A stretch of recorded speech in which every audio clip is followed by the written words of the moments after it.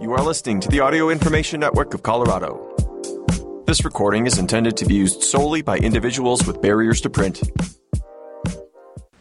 Thank you for joining us for the September 13th, Wednesday, reading of the Pikes Peak Courier. My name is Sophia. Today, we will be reading the following main articles. 2 of world's most extreme foot races coming soon to Pikes Peak. Written by Spencer McKee. Council takes no action on short-term rentals. Written by Pat Hill. Beyond Bar, hidden trails and destinations away from Pikes Peak's main route. Written by Seth Boster. Fall colors starting to emerge in Colorado. Written by Spencer McKee. Climbing gym in the works for Woodland Park. And following up with miscellaneous articles. The first article is entitled 2 of World's Most Extreme Foot Races Coming Soon to Pikes Peak. Written by Spencer McKee. Runners from around the globe will gather in the Pikes Peak region with their sights set on tackling 2 of the most difficult foot races in the world. Both races travel to the 14,115-foot summit of Pikes Peak, up the iconic Bar Trail, taking place on back-to-back days, with the Pikes Peak Ascent taking place on September 16 and the Pikes Peak Marathon taking place on September 17. The Pikes Peak Ascent race is roughly a half marathon, traveling 13.32 miles total, with a jaw-dropping vertical gain of 7,815 feet. Given that the average grade of the route is about 11%, this race is almost entirely uphill, save a few very short stretches of trail. The following day, the Pikes Peak Marathon takes on the same route, with runners also turning around to descend the mountain after reaching the summit for a total distance of 26.2 miles.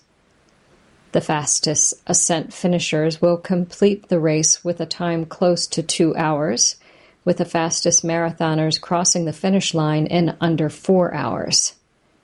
Aside from the rapid vertical gain, many other aspects of the route up Pikes Peak pose challenges for runners, including a serious risk of altitude sickness, major temperature swings, and moving quickly on uneven and loose terrain.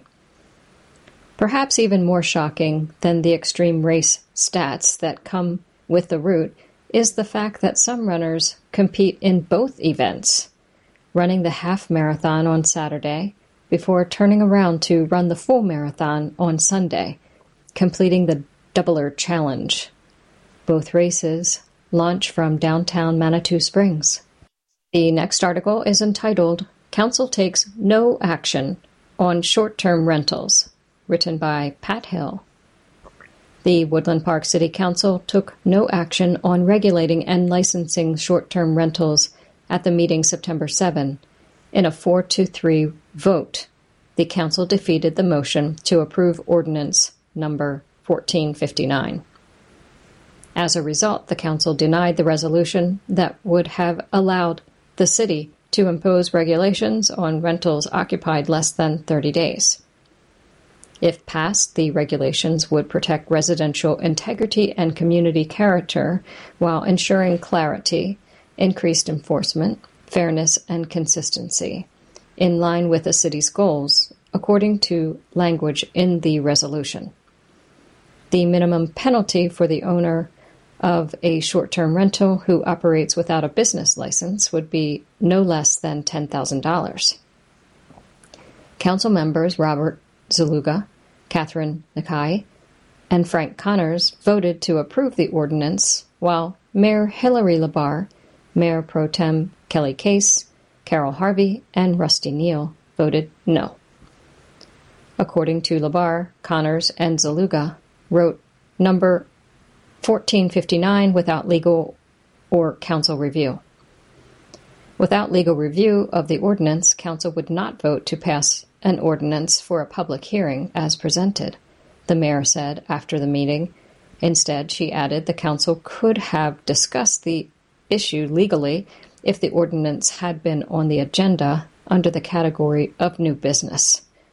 As a result, the memorandum on short-term rentals in Woodland Park remains in effect. Adding to the complexity of the issues is the citizens' initiative proposed by the nonprofit Preserving Neighborhood Character, led by Jerry Penland and Arnie Sparnans. To date, the petitioners have collected 1,438 signatures that will be verified September 21 by the city clerk, Suzanne Leclerc. If verified, the result will be a special city election that would address only the zoning issue. If passed by registered voters, short-term rentals would be allowed in commercial zones and in residential zones only if the home is the primary residence of the owner. At issue for Sparnans and Penland is the lack of specific zoning designations. The problem is that full-time lodging businesses are operating in our residential neighborhoods, Sparnans said.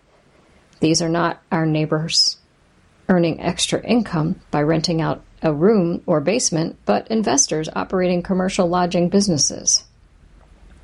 Penland berated the council. You gave us no choice but to completely bypass you, our elected officials, to solve our STR problems without you, he said. We did not propose a total ban on STRs in our city, but encourage primary residence STRs in single-family neighborhoods. Car wash. To an ordinance that would allow a car wash in the Walmart planned unit development, the council took no action after a 3-3 tied vote.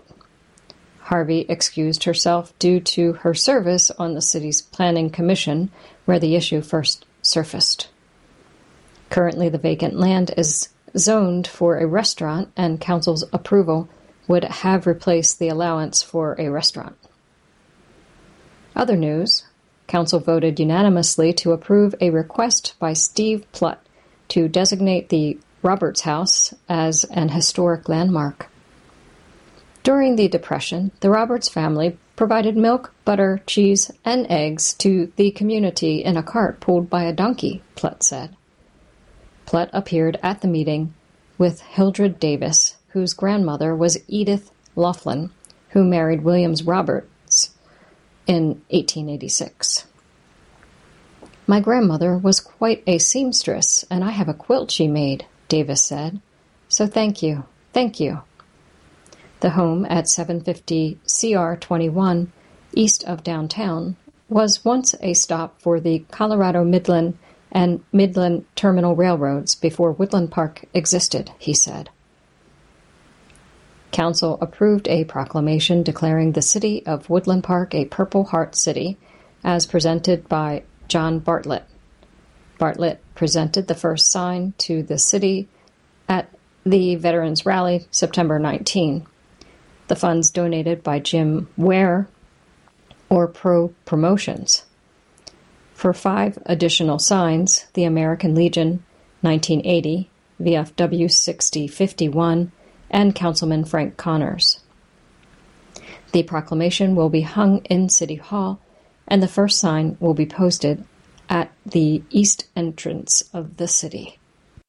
The next article is entitled Beyond Bar, Hidden Trails and Destinations Away from Pikes Peak's Main Route, written by Seth Foster.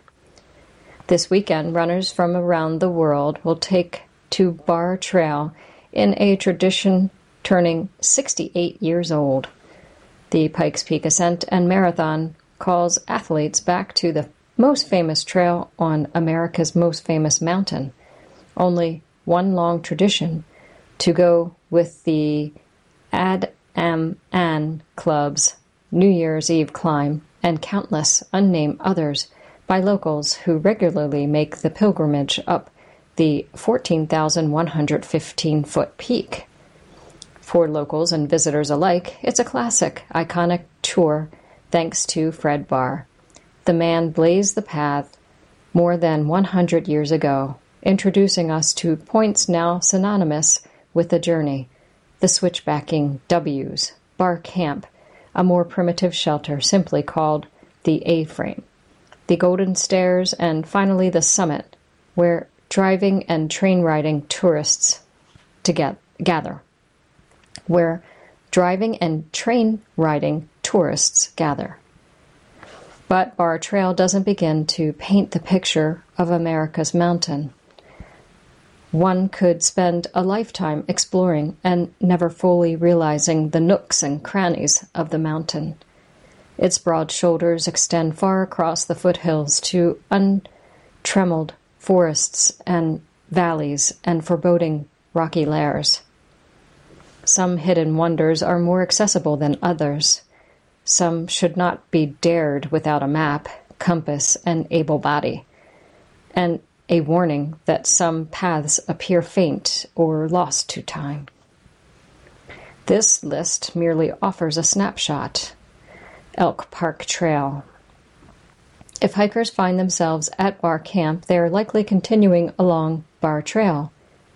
If drivers find themselves along the Pikes Peak Highway at Glen Cove, they are likely only stopping to check their brakes, and so the trailheads for Elk Park are often missed.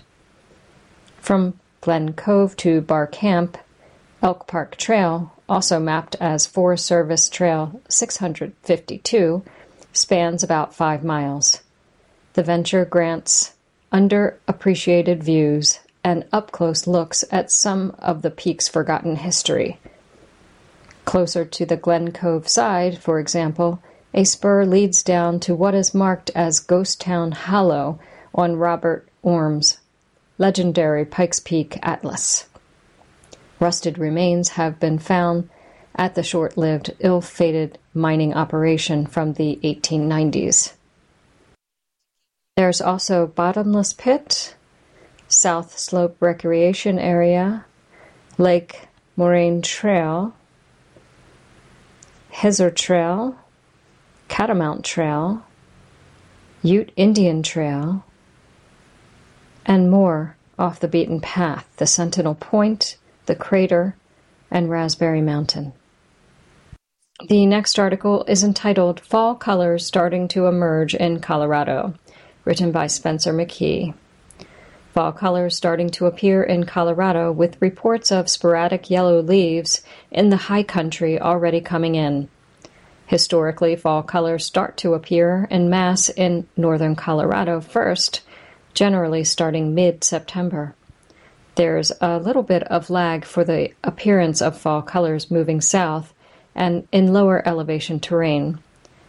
But by early to mid-October, fall colors should be in full swing across the entire state. Leaves tend to change first in the Steamboat Springs area, then the Central Mountains and southwest Colorado, then the Pikes Peak region, and finally in southern Colorado near Trinidad. According to the U.S. Forest Service, 2 key factors that impact fall colors are temperature and moisture.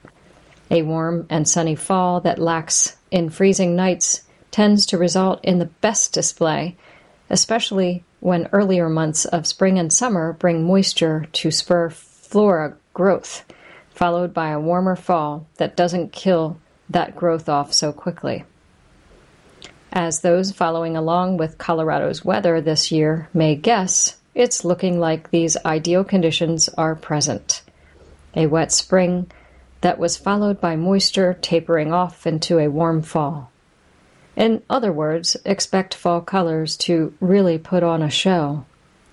Plus, with the National Weather Service calling for a warmer start to fall and not noting an expectation for exceptional moisture, it's likely that these fall leaves will stick around a bit longer compared to years when winds, rain, and snow quickly knock them down.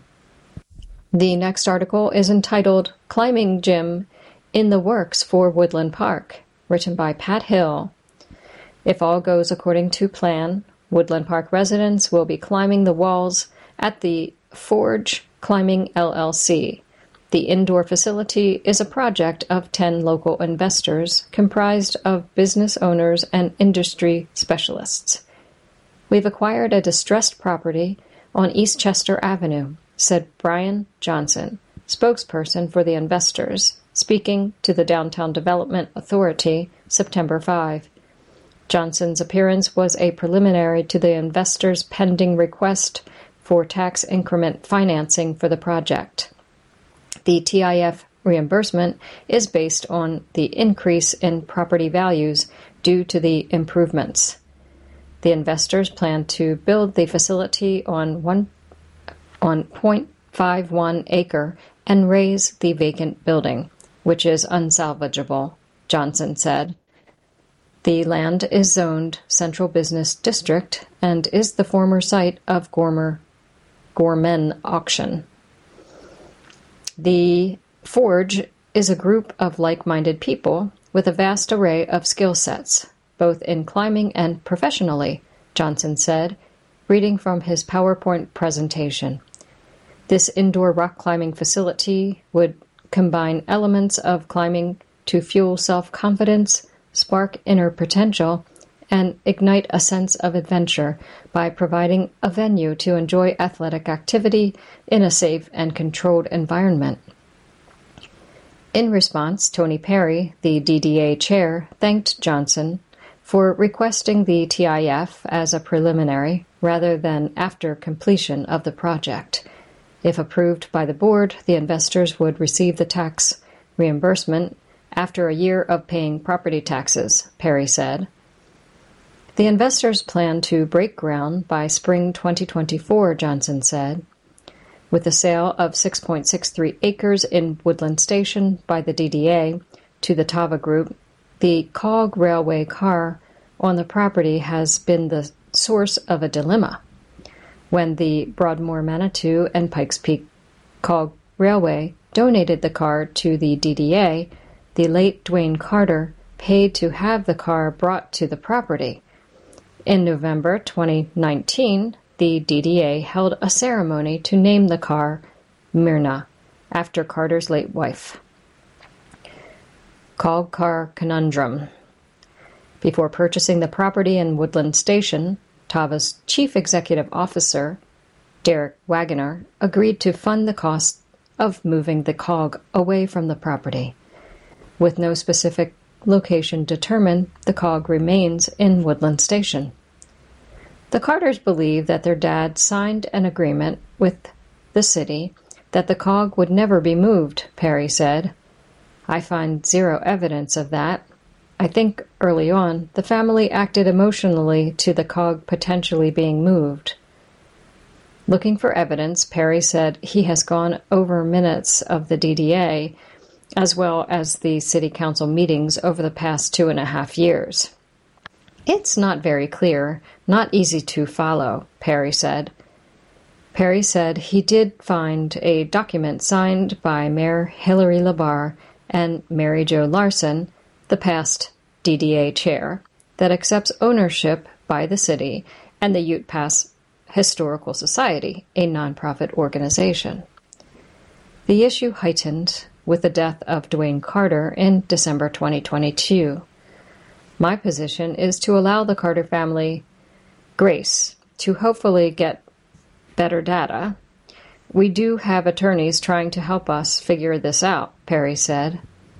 We want to get the Cog moved at some point, sooner rather than later, obviously, before breaking ground on the Tava project. It's a liability sitting on the property. After the meeting, Perry said he expected to have a report on his research into past documents at the DDA meeting October 3. The Tava House project, steakhouse, culinary school, and event center is inching along, said Mark Weaver, investor and spokesperson for the development in Woodland Station. The traffic and environmental studies are nearly completed, preliminaries to beginning the development, he said. All these things take a lot of time, and getting things done quickly is not an option. I apologize for how long it takes, but we are moving forward.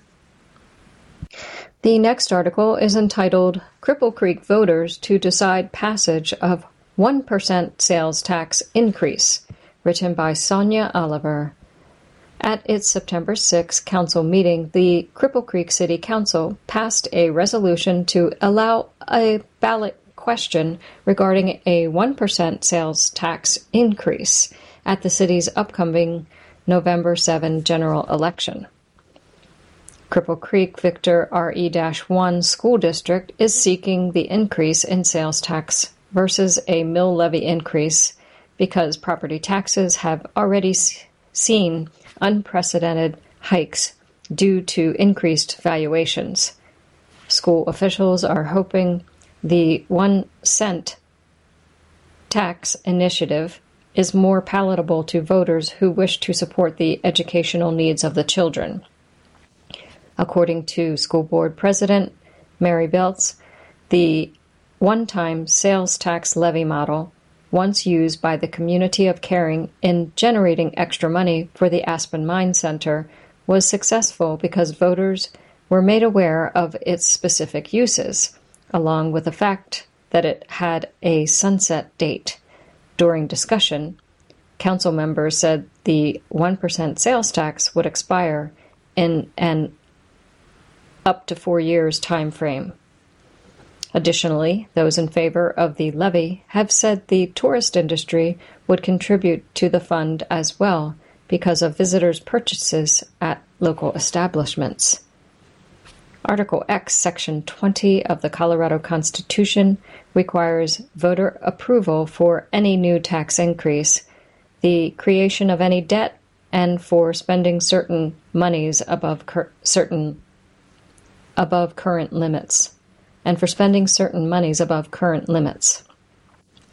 The Taxpayers' Bill of Rights, or TABOR, is an amendment to the Colorado Constitution enacted by voters in 1992, limiting the amount of revenue governments in Colorado can retain and spend, including state, counties, cities, schools, and special districts requesting revenue changes to be voter approved.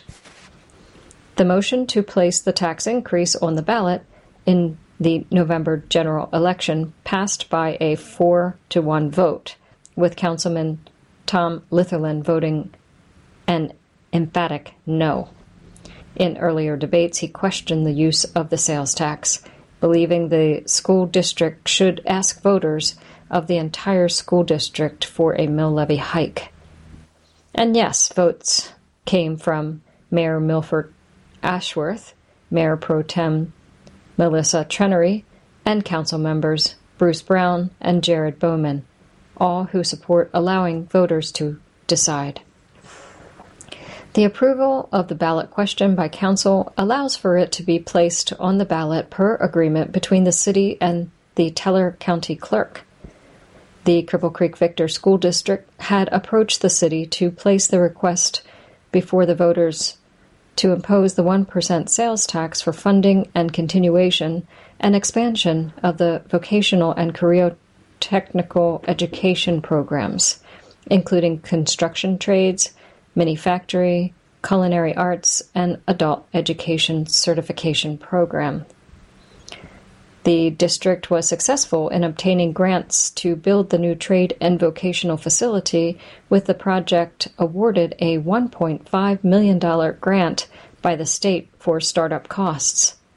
However, along with facility operational costs, school officials estimate program education costs to range between $300,000 to $500,000. In the passage of the resolution, the city allows for the sales tax increase ballot question to be placed before the electors, who will ultimately decide its fate. School Superintendent Miriam Mondragon and Beeltz were in attendance at the September 6 council meeting to provide support for the initiative. "We will make you proud," Beeltz said upon its passage by council. Thank you for joining us for the Pikes Peak Courier. My name is Sophia. If you enjoyed this program, please register for our free services at www.aincolorado.org or by calling 303-786-7777.